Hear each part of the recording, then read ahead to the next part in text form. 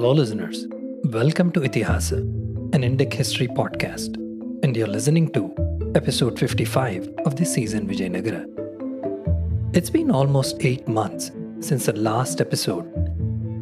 I had to hit a production pause to take care of a few important life events that had happened. Before this year ended, I wanted to wrap it up with the fall and death of the legend, Sri Krishna Deva Raya. In the last episode, we ended the Vijayanagara Gajapati mini-series with the decisive and thumping victory of Sri Krishna Deva Raya against his arch-rival Prataparudra, and the eventual peace that was made between them with the help of Salavatimarasu. If you remember, the previous episode had a scene in which Emperor Krishna Deva Raya, at his court in the presence of everyone, had Salavatimarasu sit on a jewel-studded carpet and showered him first with jewels and then with gold. He presented him with 4 ceremonial garments and gave him all sorts of ornaments. The honor and prestige being bestowed upon his loyal minister showed how much the Raya valued and loved Timmarasu. Even more so after the dramatic sleight of hand he had pulled at the last moment to save Krishna Deva Raya from a problematic situation. With this, the curtain effectively falls on the long simmering war between these Hindu powers. And after this, the only other notable military campaign that the great Raya undertook that's worth talking about was the Raichur campaign against the mighty Bijapur. The Battle of Raichur was one hell of a military campaign with lots of twists and turns. It ended in the decisive victory of the Vijayanagara forces against the Bijapuris. All those listeners who have yet to hear about the Raichur campaign of Sri Krishna Deva Raya, please check out the Battle of Raichur mini-series in the season without fail. This etches the dominance and glory of the great Sri Krishna Deva Raya that we still are in awe of. It's a must-listen for those who want to understand the reign of great Raya in detail. From about the end of 1521 to 1524, Krishna Deva Raya appeared to have engaged in no wars of any importance, which required his personal attention. During these 2 years of quiet rule, he undertook his triumphal march through his southern dominions. We spoke about this briefly in one of the last episodes, which is also referred to in detail in the ethno-historical classic Rayavachakamu and Krishna Raya Vijayamu. By about the same time, he probably also finished his magnum opus, Amukta Malyada. To this day, it is considered by modern poets and literature connoisseurs as one of the finest works to come out of the 16th century South India. While it is very convenient and easy to go on talking about the glory, illustrious reign, and extraordinary administration of Krishna Deva Raya, like we did in the previous episodes, this podcast would only be complete if it also revealed to the listeners how some of the qualities of great Raya eventually led to his downfall of sorts. I briefly discussed this in the last episode of the Battle of Raichur mini-series. The conduct of Raya in the aftermath of the battle is symptomatic of not only his personality traits but also an indication of his failing judgment. The very mention of the downfall of Krishna Deva Raya might sound blasphemous for the romanticists of history and die-hard fans of him. Nevertheless, this fall was the logical conclusion of a meteoric rise. After all, the fate and fortune of empires and emperors are at the mercy of the gravity of time, and the great Krishna Deva Raya was no exception. The seeds of destruction of the greatest empires are usually sown during their rise itself, and they tend to be so small to even notice while they're happening that it's generally too late to do anything by the time damage is done. One such seed was sown by the great Raya right after the Battle of Raichur. To know what and how that happened, check out the Raichur mini-series. Another seed or catalyst for Krishna Deva Raya's fall comes from his failing health. Based on the information available from the European chroniclers of the time, it is said that the great Raya suffered from some sort of or chronic form of gastroenteritis that probably was a genetic or hereditary pass down. And this is supposed to have aggravated in the last 5 to 6 years of his life. This nagging health issue naturally concerned him a lot, and he grew anxious about the future of the empire in case of a disputed succession, which has been part and parcel of Vijayanagara's succession patterns. Of his 12 queens, at least a few are known by name. Nagala, his early sweetheart, is one. Tukka or Jaganmohini of Gajapati, who was deserted after marriage and died neglected at Kumban in Kurnool district, was his second. And Tirumala Devi was the third. And Chinna Devi was the fourth. Through one of them, he had a son named Tirumala. Tirumala was then only 6 years of age. According to Fernão Nunes, after his return from his expeditions against Gulbarga in 1524 AD, Krishnadeva Raya nominated his infant son as his successor and added that he abdicated his throne in his favor and paid respects to him as his first and foremost subject. From certain inscriptions, it is possible to infer confidently that the son referred to was Tirumala Deva Maharaya, and the installation of him on the throne should have taken place about 1524 AD. He should have been installed formally as Yuvaraja and even co-ruler, and probably even became the successor to his father. This was clearly Krishnadeva Raya preempting the succession crisis that would arise without fail after his death, which seemed imminent to him at that time. It is essential to understand that Krishnadeva Raya's stepbrother, Achyutadeva Raya, who was a son of Veera Narasimha II, was still alive and under house arrest at that time. And Krishnadeva Raya's son-in-law, Aliya Rama Raya, was another power center as a counterbalance to the Achyuta faction. I spoke about his dynamic in depth in the previous episodes too. Some historical sources mention how the great Raya was almost on a deathbed, and in one of the instances, hastened his decision to abdicate and crown his young son. Raya seems to have recovered from the illness that took his life later. Traditional accounts speak in more detail as Krishnadeva Raya abdicated the throne in favor of his son, himself taking up the position of Prime Minister, reducing Saluva Timmarasu to the role of an ordinary councillor. The coronation of the 6-year-old boy king was celebrated for 8 months, like a festival. And just as the coronation festival came to a close, the boy king had fallen ill and died. Raya is said to have suspected Timma Danayaka, son of Saluva Timmarasu, to have eventually administered poison to the boy king, causing illness and death. There is a high probability that Krishnadeva Raya impulsively jumped to all sorts of conclusion in his fit of anger, which he was notorious for. There are no records of any proper investigation or a trial being conducted to indict the Saluva Timmarasu family.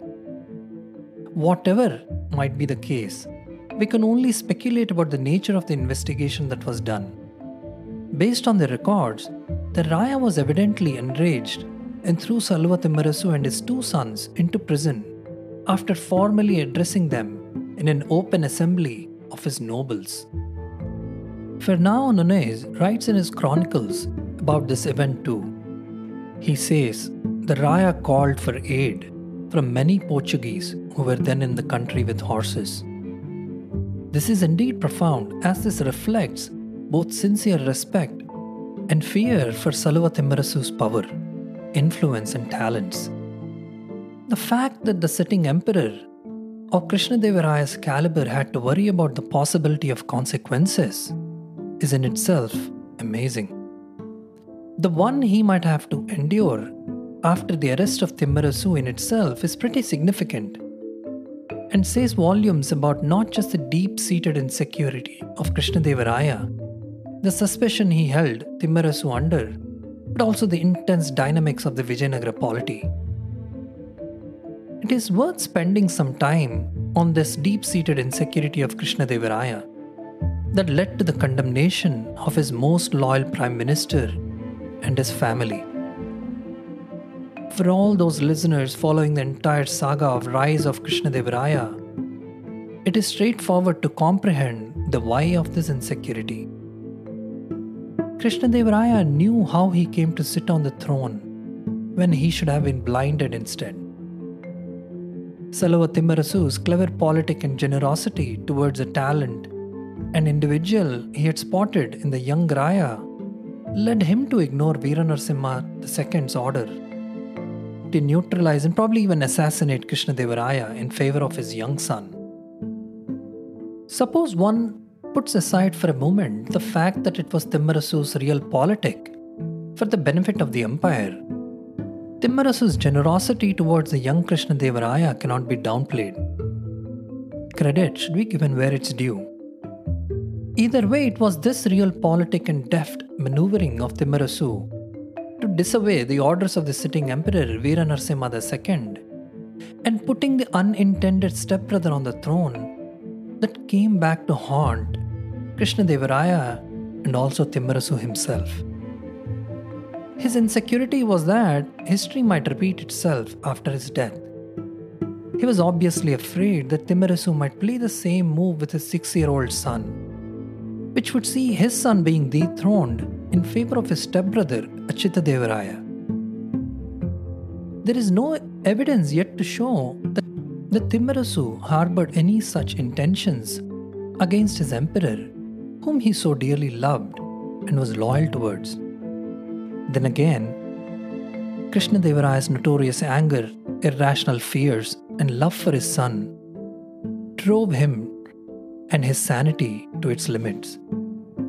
This ultimately led to this incredible inflection point in Krishnadevaraya's otherwise glorious era, which is usually considered one of the major epochs of the entire Indian history. Did the great Salava Timmarasu deserve the fate meted out to him? Was he really involved in the treasonous act? Should Krishnadevaraya have made more inquiries before he decided to carry out such harsh punishment? And what follows later are questions that can only be raised but cannot be answered definitively without any new evidence. Timmanna Dananayaka, one of the captured sons of Salava Timmarasu, had somehow escaped the prison after 3 years of imprisonment. He is said to have fled towards a mountain range where a Salava relative lived. With his help and that of robbers who lived close by, he had raised the banner of revolt. Raya responded to this revolt by sending his new minister against him. He was caught and brought before the king, who ordered Salava Timma and his young brother Govindaraju to his presence. He directed that they should be led to the place of execution and then blinded and put into prison again. Timmanna Dananayaka died shortly after in prison, and as for Salava Timma, what became of him is not definitively known. A theory or narrative says Timmarasu died destitute in Tirumala Tirupati. But there are references to the presence of epigraphical evidence to show that Timmarasu and Govindaraju continued to serve under Achyutaraya, the stepbrother of Krishnadevaraya. Interestingly, Fernão Nunes does not mention in his chronicles if these two brothers rotted and died in prison. While the absence of evidence cannot be taken as evidence of absence, it is possible that Salva brothers, after all, did survive Krishnadevaraya himself. The most fascinating aspect of this whole downfall of Salava Timmarasu saga is that Sri Krishnadevaraya seems to have adopted one of the sons, Kondamarasu. That is, sons of Timmarasu. Sometime around 1526 CE, he was appointed either as a prime minister or a bit lower to help him administer the kingdom. Going by the prevailing narrative, And if one may say, the theory of Saluva Timmarasu's supposed betrayal and murder of the boy king, it begs the question as to why would Krishnadevaraya adopt Timmarasu's son and elevate him to his administrative council. It cannot be that there is no other administrative talent left in the empire, that the emperor has to resort to hiring a supposed traitor's son to the position of helping him rule. Despite the rich and profound legacy of the Saluva Timmarasu family in helping successive Vijayanagara emperors rule, it is pretty challenging to believe that someone as proud and haughty as Krishnadevaraya would appoint Timmarasu's son after the downfall. Unless there is a solid reason for this, let's dig deeper and piece together what might have happened based on the fractured evidence and descriptions. So far, the whole story about the betrayal by Saluva Timmarasu was based on Fernão Nunes's chronicles and the famous 19th century historian Robert Sell's book A Forgotten Empire, which is often taken as a primary source of truth for this whole event and things connected to it. One thing to keep in mind though is that contemporary chroniclers are known to have made genuine mistakes with not just identities, but misinterpreting events that transpired due to cultural differences and also due to them basing their reports on hearsay or some other secondary sources. It was only sometimes eyewitness accounts that these chroniclers were based upon. Any derivative descriptions, narratives, or modern theories being repeated by historians may be based on these flawed chronicles. One good starting point for our journey to get to the truth as close as possible can be the Tirumala Tirupati Devasthanam's epigraphical records. These inscriptions were all engraved into the temple stone walls as the events were recorded. Think of these walls as a journal maintained by the temple for anyone or anything connected to the temple.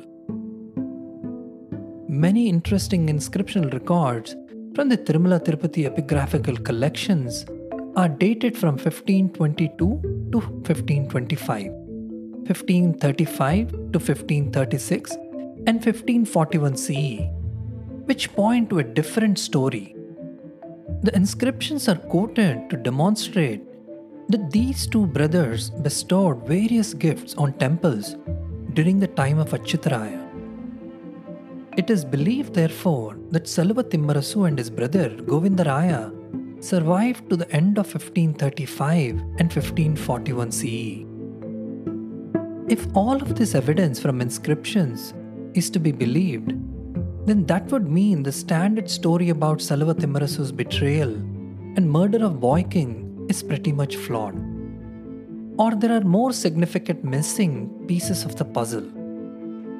Based on all these disparate pieces of information, I think this is what could have happened.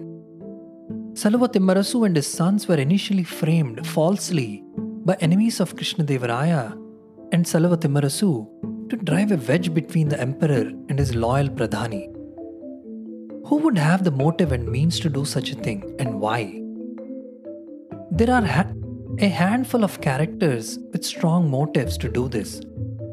Orissa Gajapati is the prime suspect, followed by Krishnadevaraya's stepbrother Achyutadevaraya, the Bijapur Sultan, and finally the Raya's son-in-law Aliya Ramaraya.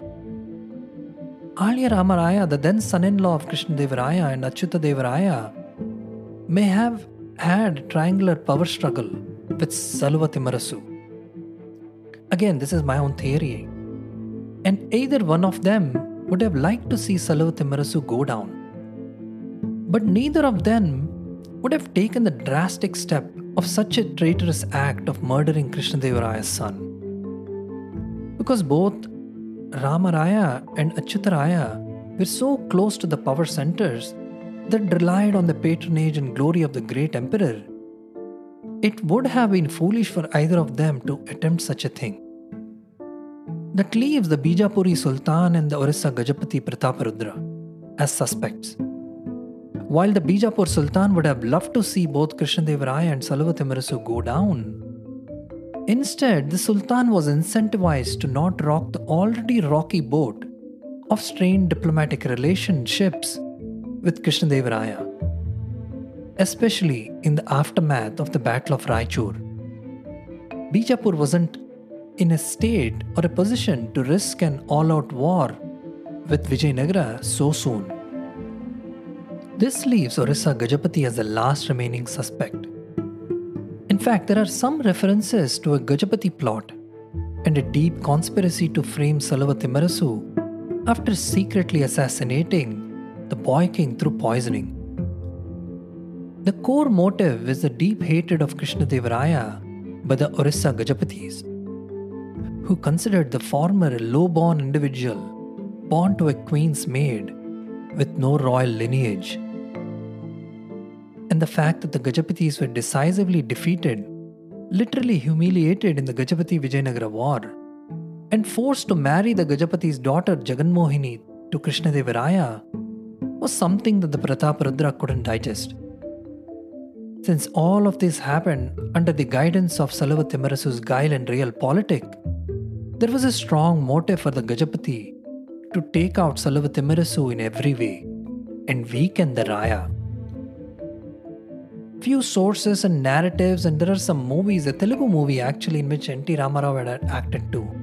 They talk about a Gajapati plot in framing Salava Timmarasu to weaken Krishnadevaraya, as Timmarasu was instrumental in not just the rise of the Raya, but also the undefeated string of victories all through his reign.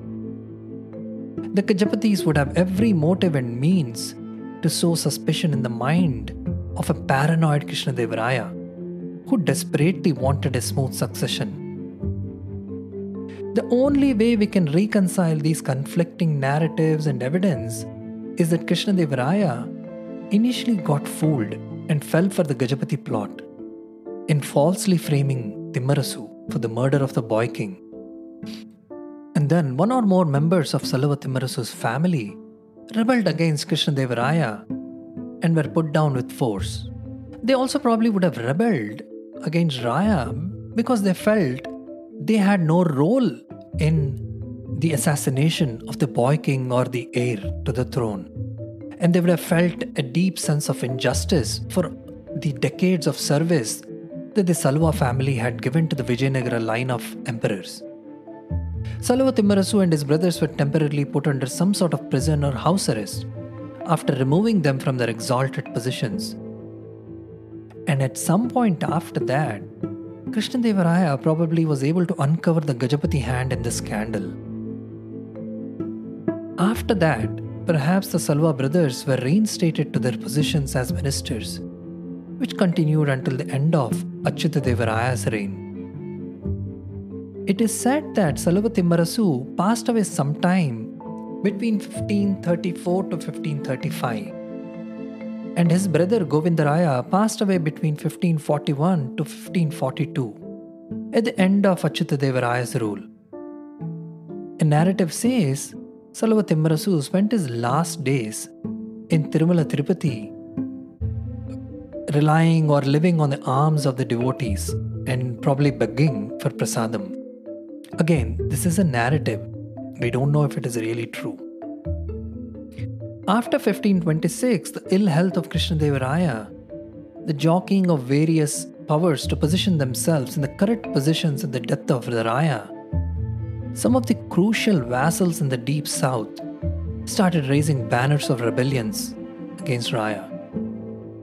And the rise of these activities, internal and external, casts a shadow on the last years of his otherwise glorious reign. An inscription discovered at Honenahalli on the outskirts of Tumakuru by a group comprising archaeologists, researchers, and history enthusiasts throws light on the exact date of Krishnadevaraya's demise. The legendary king who ruled the Vijayanagara Empire between 1509 to 1529, Krishnadevaraya is believed to have passed away on October 17, 1529 AD. And exactly 4 days after his passing away, his stepbrother was crowned as the next Vijayanagara emperor in a peaceful transition, thanks to the Raya's clear designation of Achyuta Raya as his successor. As much as he wanted his own son to be the next ruler, Krishnadeva Raya's only remaining son was 18 months old during his death. And he realized if he had nominated that baby as the next ruler, the empire would go through a civil war, which he wanted to avoid at all costs. And with this, we shall end this episode here. I sincerely hope the listeners enjoyed this episode. If you did, please hit the subscribe button and leave a rating and review wherever you listen. This is Narendra Vikram, your host and narrator, signing off. A huge thank you for taking the time to listen to the show. I hope to see you soon in the next episode. Hope you have a great week ahead.